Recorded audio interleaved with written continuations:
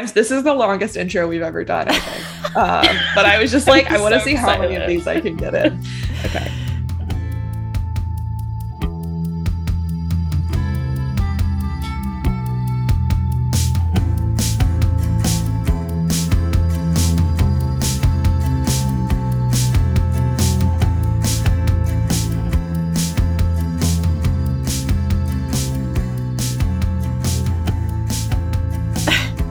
Hello, and welcome to Season of the Bitch, the feminist podcast where everyone has a tight end. You could call us a special team, and you can always give us a quarterback on Patreon. But here's the kicker. Those of us who enjoy drugs might use it to buy a lineman. Don't corner us about it. Oh my That's God. all I got. Okay, Wow, honestly, I it's understood impressive. so little of that. I'm really excited to learn more football words throughout the course of this episode. Yes. Well, I don't know if you will, honestly, but you won't learn about the players, which is mostly what Kellen was describing. They're the positions on the field. That makes sense. They're all words that I've heard before, but I'm like, what? What is that? Anyway, today we have Kellen, Jules, And Laura. and today we are talking about football. For our non-US listeners, we are of course referring to American football, and we're going to be focusing mostly on the NFL for the most part today. There's definitely a lot to be said about college football and college sports in general, honestly. And Yeah, we should do it because there's Yeah, so I much think- with labor, too. yeah, and I know there's some really cool historians of sport that I think would be awesome to have on to kind of contextualize the history of college sports. Because the labor issues are horrifying. Truly. But yeah, if you're still listening, I'm kind of imagining, I don't know, roughly 40% of our listeners are they're talking about football this week. This is extremely boring. I have no interest and they've just tuned out. If you're still here, thank you. I'm actually very excited to get into this because I think American football is a really good entry point to talking about American culture writ large. It's an entree into gender and masculinity, race, consumerism, corporate culture, homophobia, tribalism, violence, probably a bunch of other things I didn't just list. Yeah, exactly. Plus, if you're skeptical, when have we really ever steered you wrong before? Exactly. great point. Just to kick us off, I thought it might be good if we started each, of us putting our cards on the table, sharing our relationship to or history with football. Coming out, if you will. Coming out. Yes, exactly. So I can go first. I grew up watching football, and by that I mean I grew up really watching football. My dad, two of his brothers, and their dad all played football at Clemson, which is a huge football school. And for the real football heads out there, so this again will be roughly 1% of our audience that will recognize what I'm about to reference. Here's some trivia. My uncle Mark was on the 1981 Clemson national championship team and was roommates with Dwight Clark of San Francisco 49ers and the Catch fame.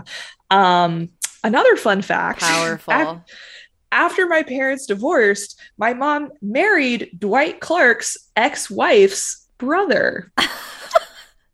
The Dwight Clark conspiracy theories are going to begin. So he was my uncle's roommate / now his kids are my step cousins. Anyway, football. I grew up watching college football as well as NFL football. My dad had season tickets to the Carolina Panthers games. I'm from Charlotte, which is where they play. So when I was a kid and also was still talking to my dad, I would go with him and the rest of my family all the time. By age 11, I was super fluent in the sport. I knew all the rules, the terminology, the positions, the penalties, those hand gestures that refs use to signify each foul. You get the idea. I was really into it. But as my relationship soured with my dad, I got definitely less attached to football. So I wasn't going to Panthers games anymore. I definitely wasn't watching Clemson games on TV. And as time has gone on, obviously we've also learned a lot more about CTE, which is a chronic traumatic brain injury that's pretty common among football players, which we'll definitely talk about later. And it really made me feel like whenever I was watching football, I was just watching young men like strip years off of their own lives.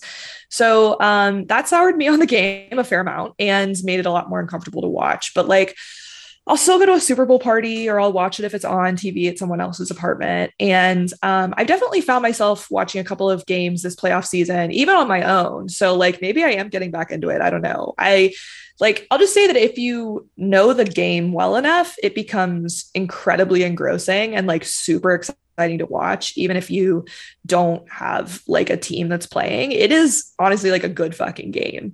It's unfortunately also incredibly fucking violent, and like you can't really disentangle that from the rest of it. But yeah, what about other folks? What is your relationship with football? Great question.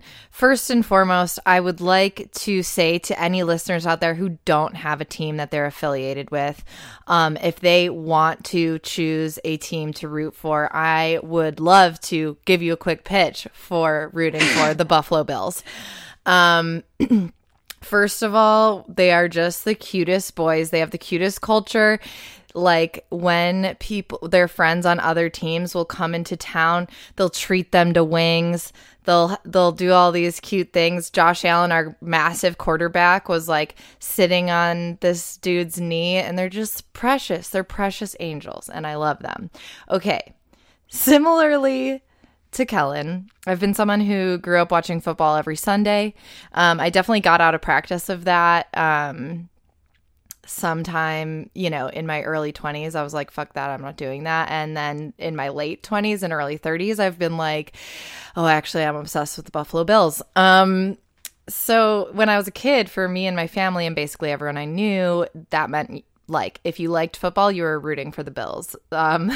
Again, if you are not familiar, the Buffalo Bills have never won a Super Bowl. Nor have the Panthers. Go team. Go team. We went 4 years in a row and lost every time. Go team. Talk about some cursed. So we are a major underdog in the NFL. But I swear to you, next year is our year. So it's a great time to jump on the bandwagon. Anyway, yeah, for me, football is very much a cultural experience. People in my city go all out for the Bills, and living in a Rust Belt city means we are one of the most economically depressed cities in the country. So when we have something to be excited about, it truly lifts the entire energy of the city. Obviously, this is not the critique portion of the episode, which we will certainly be diving into soon. But I will also say, as y'all know, I've been taking care of my grandma for a long time before she passed away. And my grandma was the biggest Bills fan I knew. She would like full out scream at the TV, and she was the one who got her husband, my grandpa, into the sport. And she was just like a general rebel rouser. So I love that. Yeah, I feel like this year in particular, since it was the first season since she passed, I felt even more compelled to watch the Bills and feel connected to her in that way. So go Bills. Aw, I love that. It's so interesting to hear you both talk about this because I grew up with like no relationship with football whatsoever. Like, I think I knew it was a sport, but to be honest, like, I'm not even sure if I could say that with certainty. I guess so. My family really didn't have a big focus on watching sports in my immediate family. My dad really liked cycling, both doing it and watching it. So I watched a lot of the Tour de France growing up, but that was pretty much, yeah, it's very random, but that's pretty much the only like sporting event that I had ever watched before like moving out of my parents' house for college. Also, the high school that I went to was very arts focused. So like there were sports teams, but they weren't a big focus, and we didn't even have a football team. The closest like connection that I had with football is that my mom's family is a University of Florida family. So there's a lot of love for their college football team, the Gators. So I have like a lot of Gators merch. Like I still have a Gators hat that I wear all the time. But especially when I was growing up, I didn't like really connect it to the sport. It was just like stuff that was around, and like the logo was always around. But I guess like people in my family were watching it, but it was never a family event. Like I never even remember seeing it on TV. So I don't know. I think the most I've ever seen of a football game is in college. I went to part of the homecoming game because it was kind of like a thing people did. And then we left because it was really cold and our team was doing really badly. So it was kind of sad. So and also football was not a big thing at the college I went to either. Like it was very possible to not really participate in it. So I think I've been to more Columbia football than Jules has. I'm positive because I've been to one full game. One of my friends who was also teaching there was like, I want to go support my students. So I like went with her to a full Columbia football game. So that's, I don't know what that says, but I have been to. It was very sad. I never went to an Ithaca College Bombers. Yes, their mascot is literally a bomb. And I kind of love that. Yeah, it's so ridiculous. They like did a thing to try to change it sometime when I was in school there, and like I don't know, but I don't think they ended up changing it anyway. Well, yeah, college. Well, to be fair, Ithaca is like D3. It's just a mess. But anyway. We're going to get into some of the issues related to football, as well as some possible left arguments about it. And, you know, I just want us to be pretty clear up front that football is a sport built on violence, racism, economic exploitation of poor kids, corrupt deal-making with local governments over stadiums, and a willingness to find it entertaining to watch people suffer brain damage. I mean, when you put it like that... as someone who does enjoy this... Yeah. I thought it would make sense for us to start with, you know, arguably the biggest problem with football. And like, as Laura just suggested, there are a lot of problems with football. But to me, it's what's maybe most immediately egregious is the damage it does to players' bodies and especially their brains. So, of course, we got to talk about CTE. Laura, you want to kick us off there? Sure. Would love to. Chronic traumatic encephalopathy,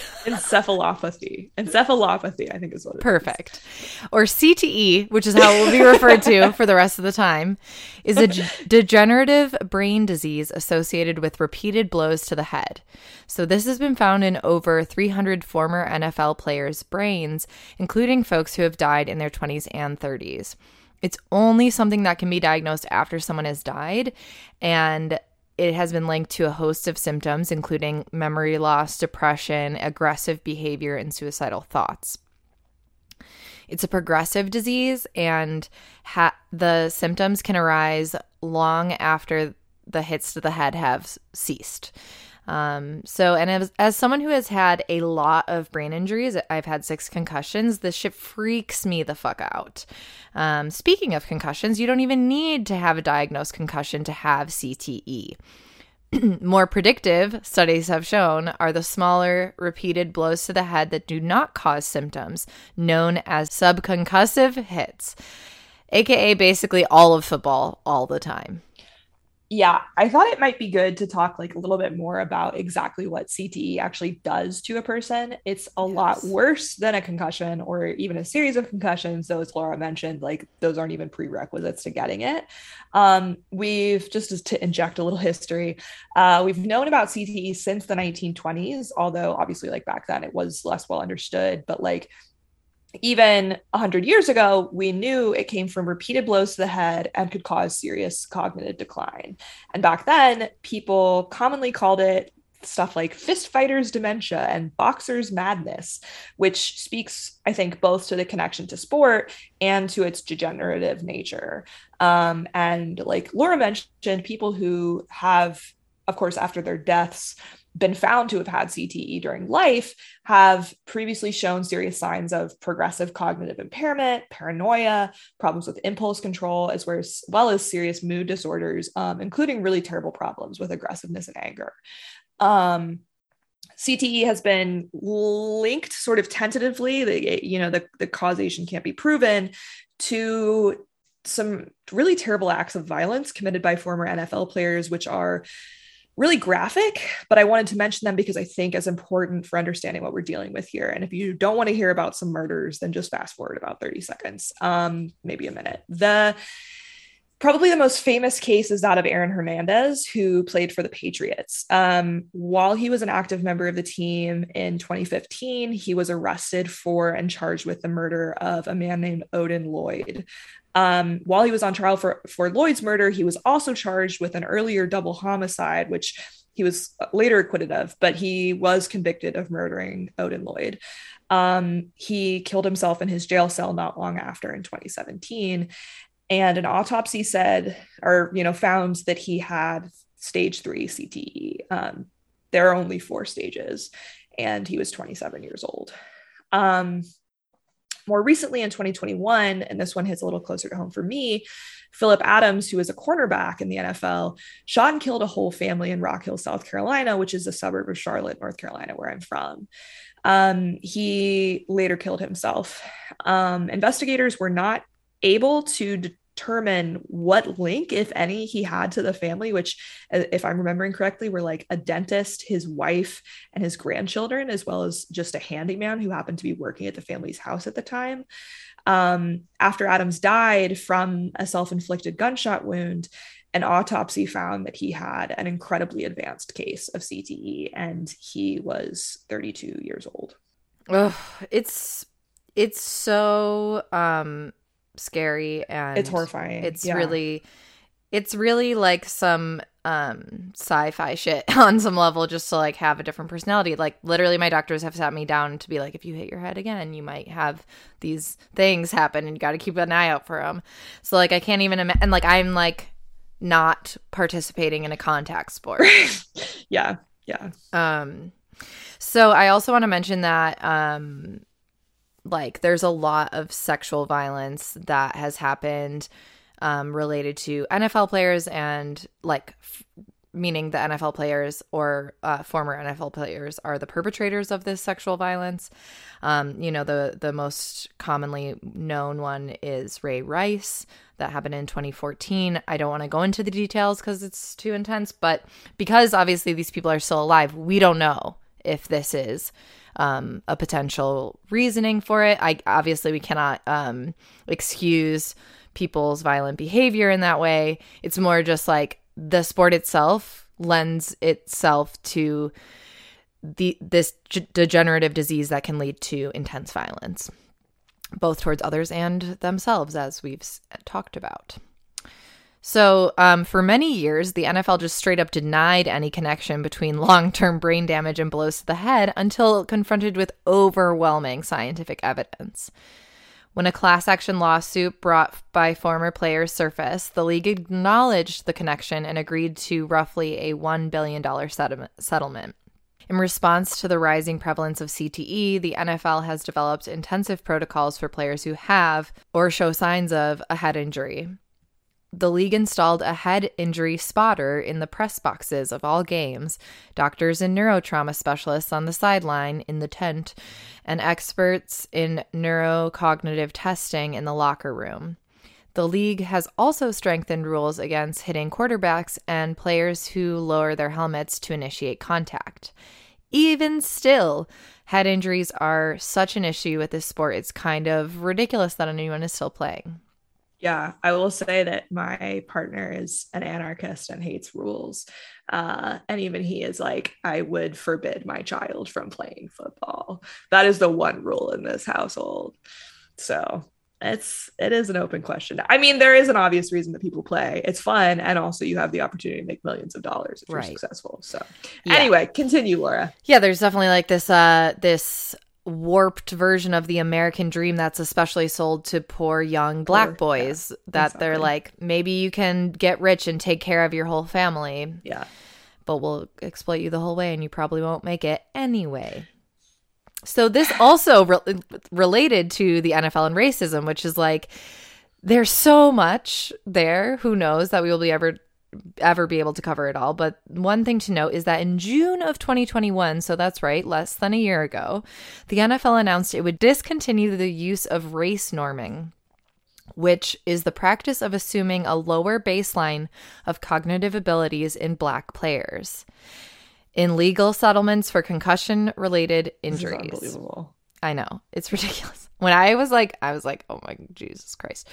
For the past several years, Black former professional football players led by former Pittsburgh Steelers Kevin Henry and Naja Davenport had been speaking out against the practice. Henry, Davenport, and colleagues demonstrated that race norming was interfering with their ability to receive compensation and benefits from the settlement. Black retirees, who are overrepresented in the number of former players, staked legitimate claims about their impaired health after risking their minds and bodies for this freaking sport. The race norming practice limited Black players' access to compensation they were rightfully owed. Black former players are automatically assumed to have started with worse cognitive functioning than white former players.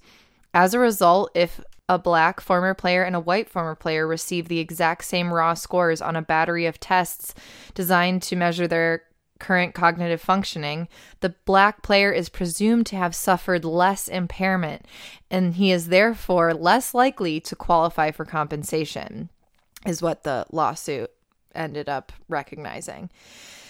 This money has started to flow back into the hands of Black players, but there's still a long way to go. Yeah, I think this really relates back to some issues that we've talked about in our episodes about medical racism as well.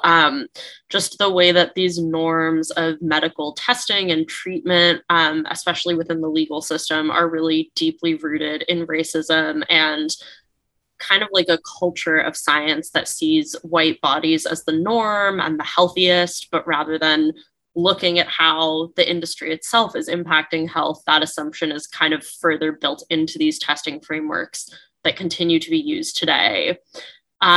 Just a fun personal side note about CTE. An acquaintance of mine has been, just little CTE side note. So an acquaintance of mine has been working for the law firm that represents the NFL in its concussion litigation as like an entry-level person, which I think was a good reminder to me of just like how huge the machine is that supports the NFL. Like they have one of the biggest law firms in the world on call for this, even still, and huge teams of people working on this, which is very disproportionate to the legal resources that the average person can afford, even like the average famous athlete. But this person that I know started dating a scientist who was working on concussion and CTE research. And after they met, he decided to leave his job at that law firm. So in conclusion, the personal is political. Yeah. But it's also just kind of wild to me that this is a well-accepted medical thing, that high impact to the head sports like football and boxing as well cause these chronic injuries. And yet not a ton has actually changed in terms of how the sport is played. And I think we're going to talk a little bit more later about football players as workers and sort of get into that side of things more.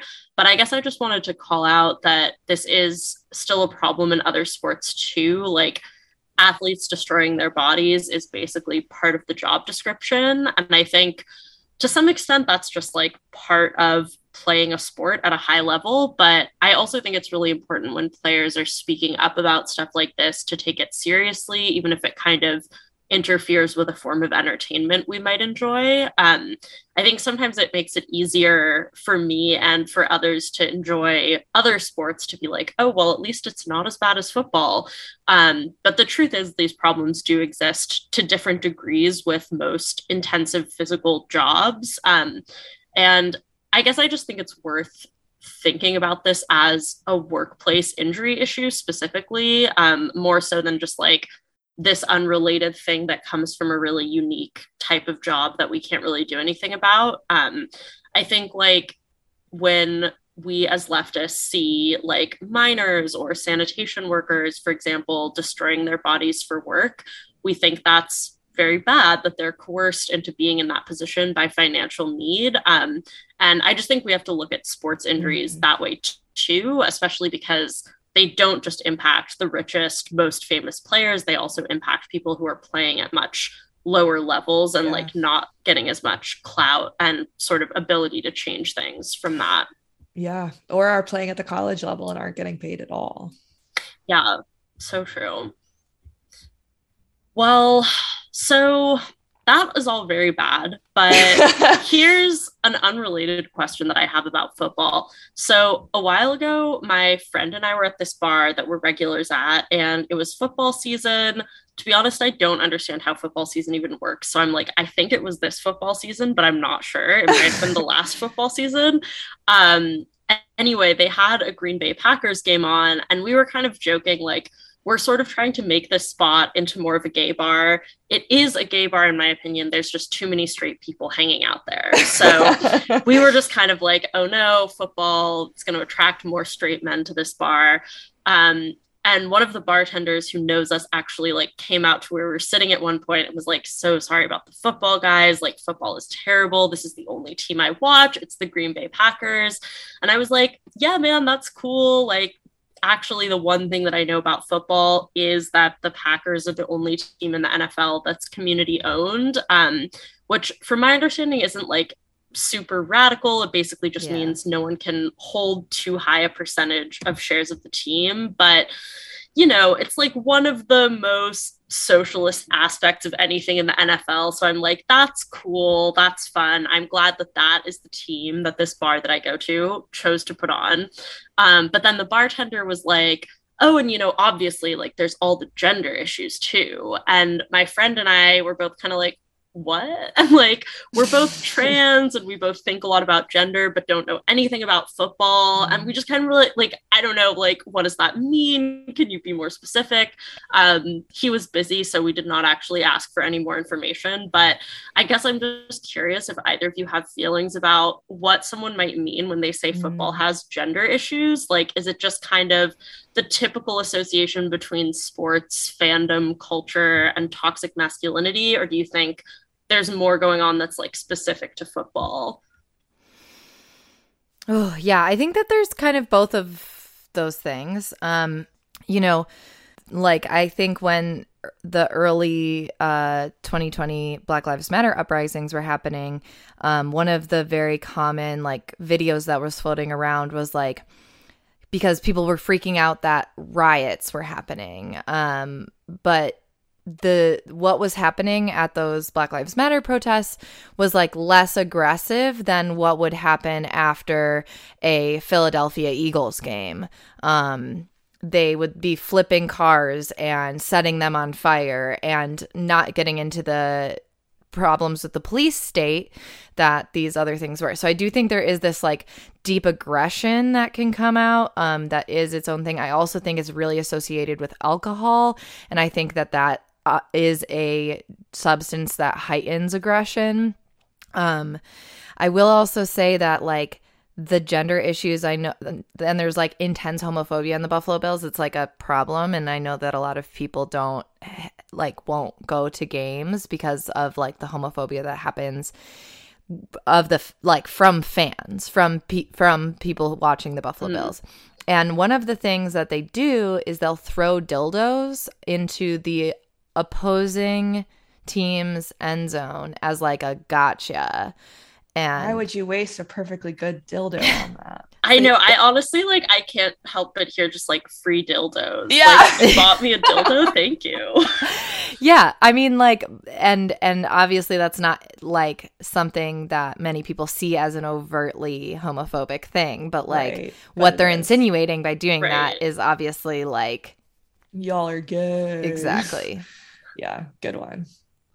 Yeah, I think I definitely wanted to talk a little bit about homophobia in the NFL within the teams themselves. And so one of the most sort of famous examples, there are no openly gay players in the NFL. There have almost never been any. The first person to be openly gay in the NFL is a guy named Michael Sam, and he played football at Mizzou in college. He was the SEC Defensive Player of the Year. He was an All-American. Like, he was a really big, important player when he played in college. But in the season before he, or in the summer, I guess, before he was drafted, before the draft, and after he finished college, he came out as gay. And he was the first person to ever do that. He was drafted. He was drafted in the 7th round of the NFL draft, which is pretty late. He was drafted by the Rams, who cut him. And then was on the Dallas Cowboys practice squad before being cut from there as well. And there's a lot of controversy. Some people will say he actually wasn't good enough to make it in the pros. He was one of the best players in college at the time. So a lot of people think that the reason he didn't have a professional career was because he came out as gay. And just to mention a couple of other people who are notable who are gay and are connected to the football world. I mentioned Aaron Hernandez earlier, the murderer. He was known sort of as being probably gay. He had CTE. We know this. He also murdered some people. Not great. Not a great guy, even regardless of sort of the damages. It seems like he would kind of sexually harass people in the locker room, but would also deny that he was gay. But after his death, some recordings were released that revealed that he seemed to be struggling with not just homophobia, but a lot of self-hatred based on his own homosexuality. And then the last person that I wanted to bring up is somebody called Colton Underwood, who was The Bachelor. Little piece of information for our listeners. I will be starting a new podcast in a few months called Here to Make Comrades, which is a Bachelor podcast. So this is just a little taste of the kind of commentary you might get there. I feel that probably the number of our listeners who listen to football is roughly equivalent to the number of, or watch football, is probably equivalent to the number of our listeners who watch The Bachelor. Not a huge crossover. It is what it is.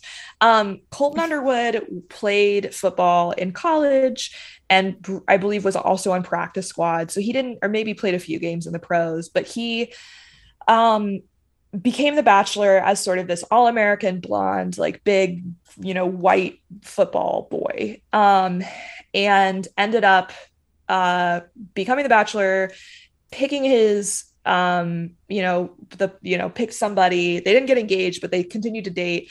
She broke up with him. He ended up stalking her. He's like a bad dude. She has a restraining order against him. Anyway, then he came out as gay. Seems like he was like, this is the last thing I have to prove to myself that I'm gay. So I'm going to keep chasing it, even though she doesn't want to be with me, whatever. Not to psychoanalyze Colton Underwood, but he has talked a lot publicly about how difficult it was for him to come to terms with being gay because he was so deeply imbricated in the culture of football in the United States.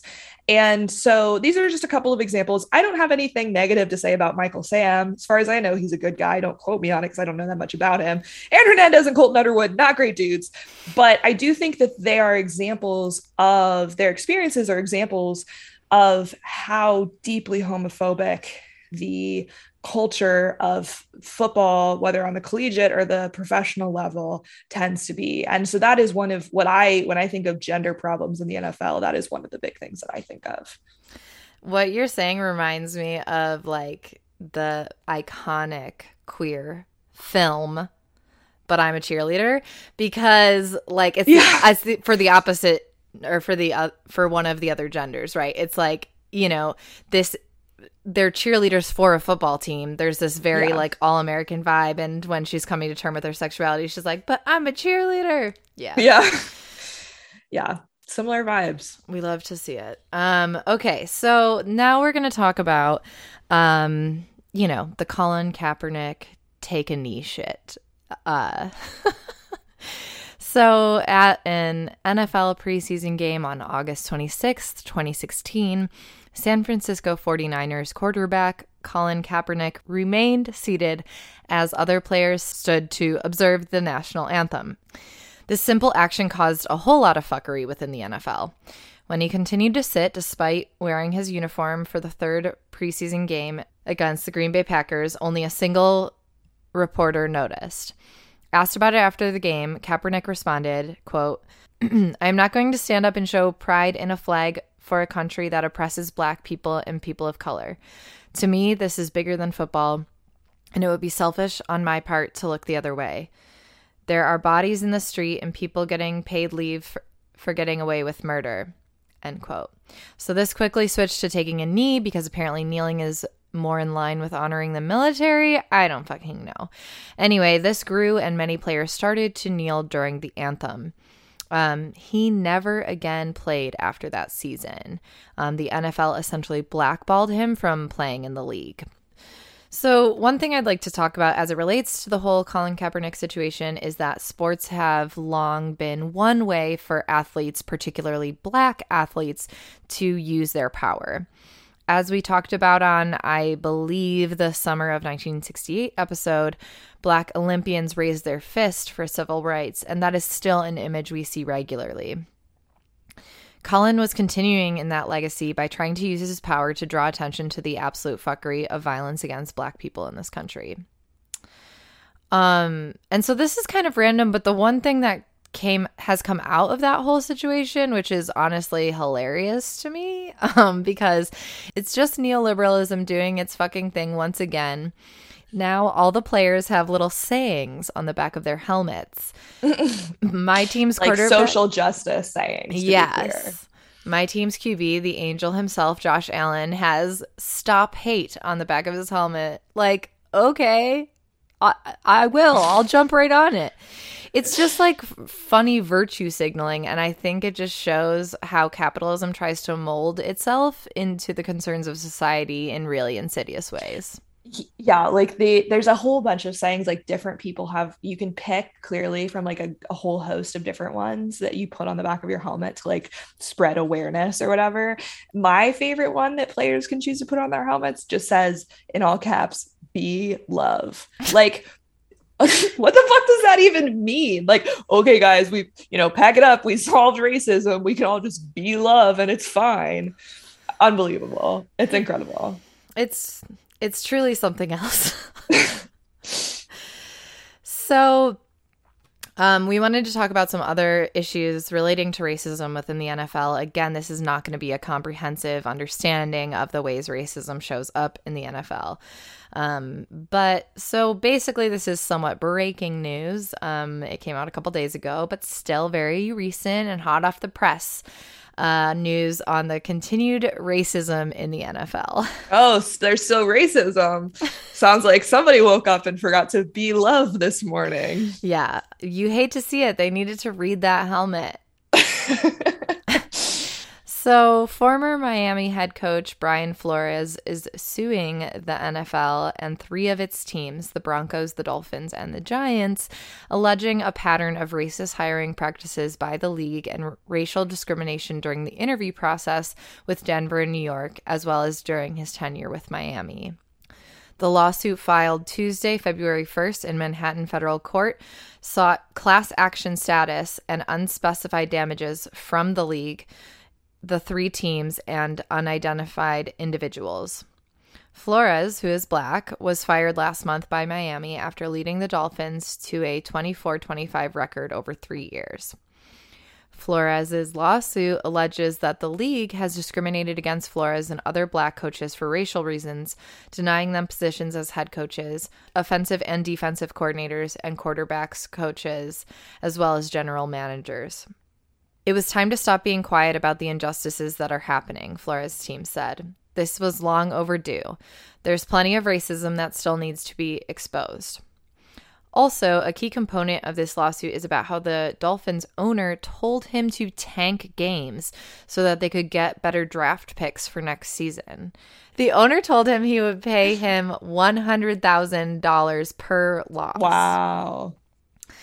And after the Flores lawsuit came out, former Cleveland Browns coach Hugh Jackson alleged he was also given rewards for losing games. Seems like an excuse for why the Browns are so bad to me. But, okay. All right, Hugh.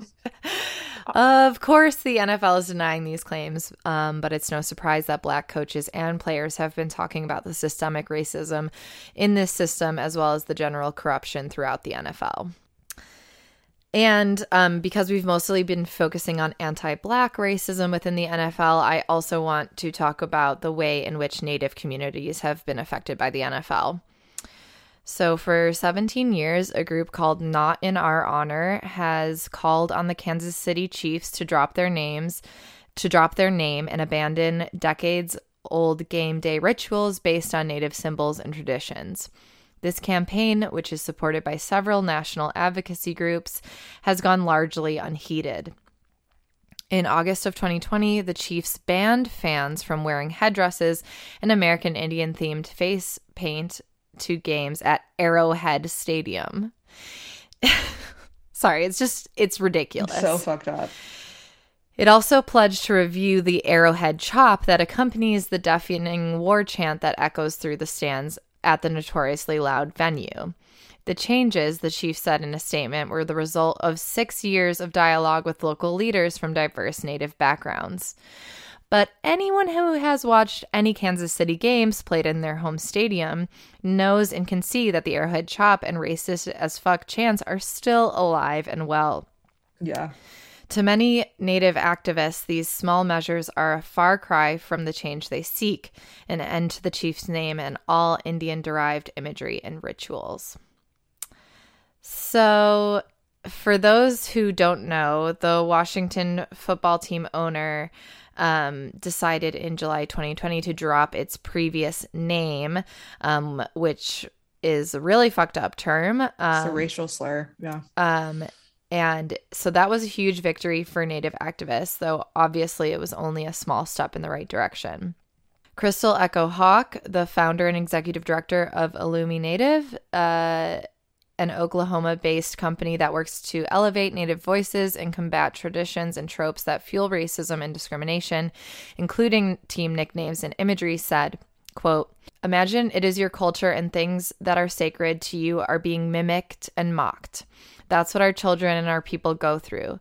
The hypocrisy of the NFL and all the teams saying they're taking a stand against racism.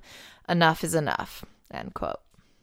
Yeah, it's just like such a joke. Like I watched one of the Chiefs playoff games and like they had all the end hate, be love shit on their helmets. And it's like, okay, but you also have an arrowhead on your helmet. Like what's going on here? Exactly. Anyway, another big thing you'll notice if you attend an NFL game or if you watch one on TV is that they are all about the troops. So we also wanted to talk about some of the like militarism and patriotism that's wrapped up in the NFL. And I just wanted to say that we're going to not spend a whole lot of time on this, but Citations Needed has a full episode on the issue. So if you're interested in the ties between the military and the NFL, definitely check that out. And shout out to friend of the pod, Mel, who sent me the app. Thank you for that.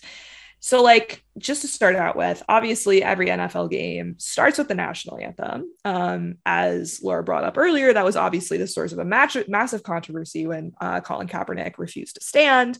But there's also just a lot of like aggressive militarism that's completely normalized, whether it's like announcers just like demanding standing ovations for members of the armed forces before games, which like is real and is stuff that happened at the Panthers games I went to during the height of the Iraq War, or like, you know, like jet flyovers, which again are like fucking terrifying if you're in the city, but forget that a football game is happening.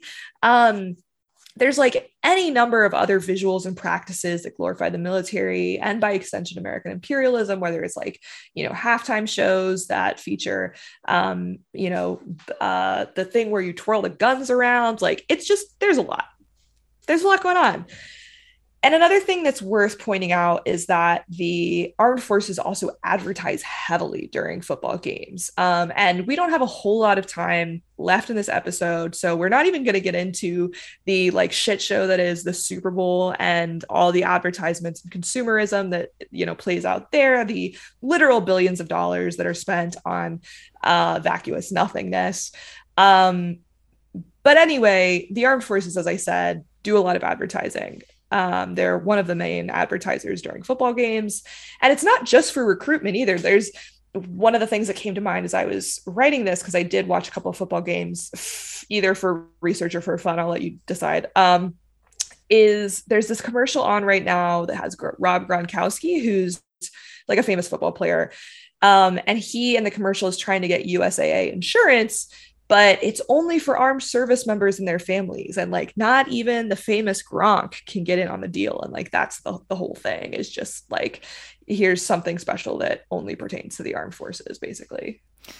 Yeah. Fun fact, Gronk is from a suburb of Buffalo, and all I can hear on those USAA commercials is this hard A Buffalo accent. He's like, you got me. Yeah. Very, very Buffalo. It's a very distinctive accent. Yes. I also want to say, in addition to the heavy military presence that Kellen was just talking about, most games have a militarized police as well. When I went to a game a few years ago, there was a literal tank outside. Love to see it. It was really messed up and really terrifying. Yeah, and I would just add, like, there's a ton of security theater too at NFL games. You have to go through metal detectors, you have to have your bag searched. And this is true for a lot of sports games, but I think it's worth noting that events like this play a big part in normalizing the security state in our day-to-day lives. Totally. So we're switching gears slightly to a more economic thing with the NFL, but so the NFL has nonprofit status, and we're going to talk about it, but there's some other stuff too. So in 1961, the NFL gained an antitrust exemption. Lobbyists persuaded Congress to pass a law that allowed the NFL to circumvent antitrust laws and sell TV rights collectively to the highest bidder. In effect, the NFL became a legal monopoly. A few years later, lawmakers cut a deal with the league that granted it tax-exempt status. I didn't know this. Like, I didn't know that the NFL as a whole doesn't pay taxes. Yeah, exactly. And then it enshrines a multi-billion-dollar business as a nonprofit. So like most effective monopolies, the NFL has leveraged its power at the expense of taxpayers who supply 70% of the funding for NFL stadiums, along with millions in infrastructure, according to Judith Long, a professor of urban planning at Harvard University. They consistently get away with, quote, publicly funded stadiums. And team owners, so the teams themselves are private entities, but team owners receive lucrative inducement payments to help keep them from moving their franchises to other cities. So billionaires shaking down cities and states for public money, it's crony capitalism at its best. Yeah. And I think that's a good segue to the final thing that we wanted to bring up, which is the relationship between capital and labor in the NFL. And in other words, the relationship between the owners and the players. And some people might be like, Tom Brady doesn't count as a worker. He's a multimillionaire married to a supermodel. And also I hate him, which fair. Extremely fair and valid opinion. But it's worth noting, like, most NFL players aren't Tom Brady, and they're not like Patrick Mahomes, who I learned in researching for this episode. He's the Chiefs quarterback. He is the highest paid NFL player at $45 million per year. Wowie. But again, most players are not these guys. They are making, generally there is a floor to what people who play in actual games, not the practice squad, but actual like people who play in the games are paid, which they do make hundreds of thousands of dollars a year. So these people are not, poor while they're playing football. But it's worth noting that they don't tend to play for very long. The average player only lasts 3 years in the NFL. And if you're getting tackled a lot, that number goes down. So running backs on average only last 2.5 years, and receivers on average last just over 2 years. And then compare this to how much owners make off the teams, which is like harder to ascertain, but estimates I found online range from between $20 million to over $100 million per year. And it's also worth considering how rich the owners are. So like the wealthiest owner in the NFL is actually the owner of my hometown team, the Carolina Panthers, and he is worth $13 billion. And it's one of the top 50 richest people in the United States. Just a fun fact, he took over the team a few years ago and the previous owner, Jerry Richardson, was caught in a sex abuse scandal. And we had to take the statue of Jerry Richardson down and everything. Whole big thing. He said he was going to get canceled and Me Too'd. Anyway, NFL players are for sure paid way more than the average member of the working class. But, you know, as we've talked about, there's enormous wear and tear on their bodies and their brains. Their careers are incredibly precarious. They, again, as we've discussed, have faced or do face racism and discrimination if they're Black or brown players. And there's more. Like, I would argue that they're definitely being exploited. And that's for sure the case when you think about the fact that the NFL made roughly $10 billion in revenue last year. And how much of that actually goes to the workers? And by that, I mean the players, you know, but that's also to say nothing of the staff that runs the stadium, serves concessions, cleans the bathrooms, brings the players water, cuts the grass, and generally keeps the show running. So we talked at the beginning of the episode about the ways that football is sort of a microcosm of American society writ large. And again, we have this, you know, bourgeois class that owns the teams, that makes incredible money. We have the league that is engaged in this sort of insane crony capitalism deal that's enabled by the US government. You have the players that are, you could argue, potentially like a kind of petite bourgeois class, or are just a relatively well-paid working class, but are extremely precarious in a number of ways. And then you have this, you know, underclass that makes everything function behind the scenes that is paid horrendously. Mm-hmm. And in addition, you know, when we're thinking about things that really should change in football, that is absolutely one of them. And, you know, the Green Bay Packers, despite having Aaron Rodgers, known anti-vaxxer, and Shailene Woody husband as their quarterback, are collectively owned, as Jules mentioned. And that is one example of a potential way forward, although obviously a lot more needs to be done and needs to change in the NFL. Hell yeah. Well, that's our show. Thank you so much for listening to us rant about football. And thank you to my co-hosts for teaching me something about football today. If you'd like to support this educational project and many others, you can support us on Patreon at patreon.com/seasonofthebitch. We have a Discord that you can join if you give us some money there, and reading groups, movie nights, some fun things coming up. You can also follow us on Twitter and Instagram at Season of the Bee. Send us an email, seasonofthebee@gmail.com, and rate, review, subscribe wherever you're listening to us. I think that's it. Oh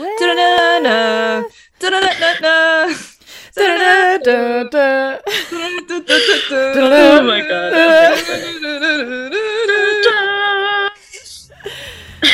We did it. Okay, love you. Love you all. Bye.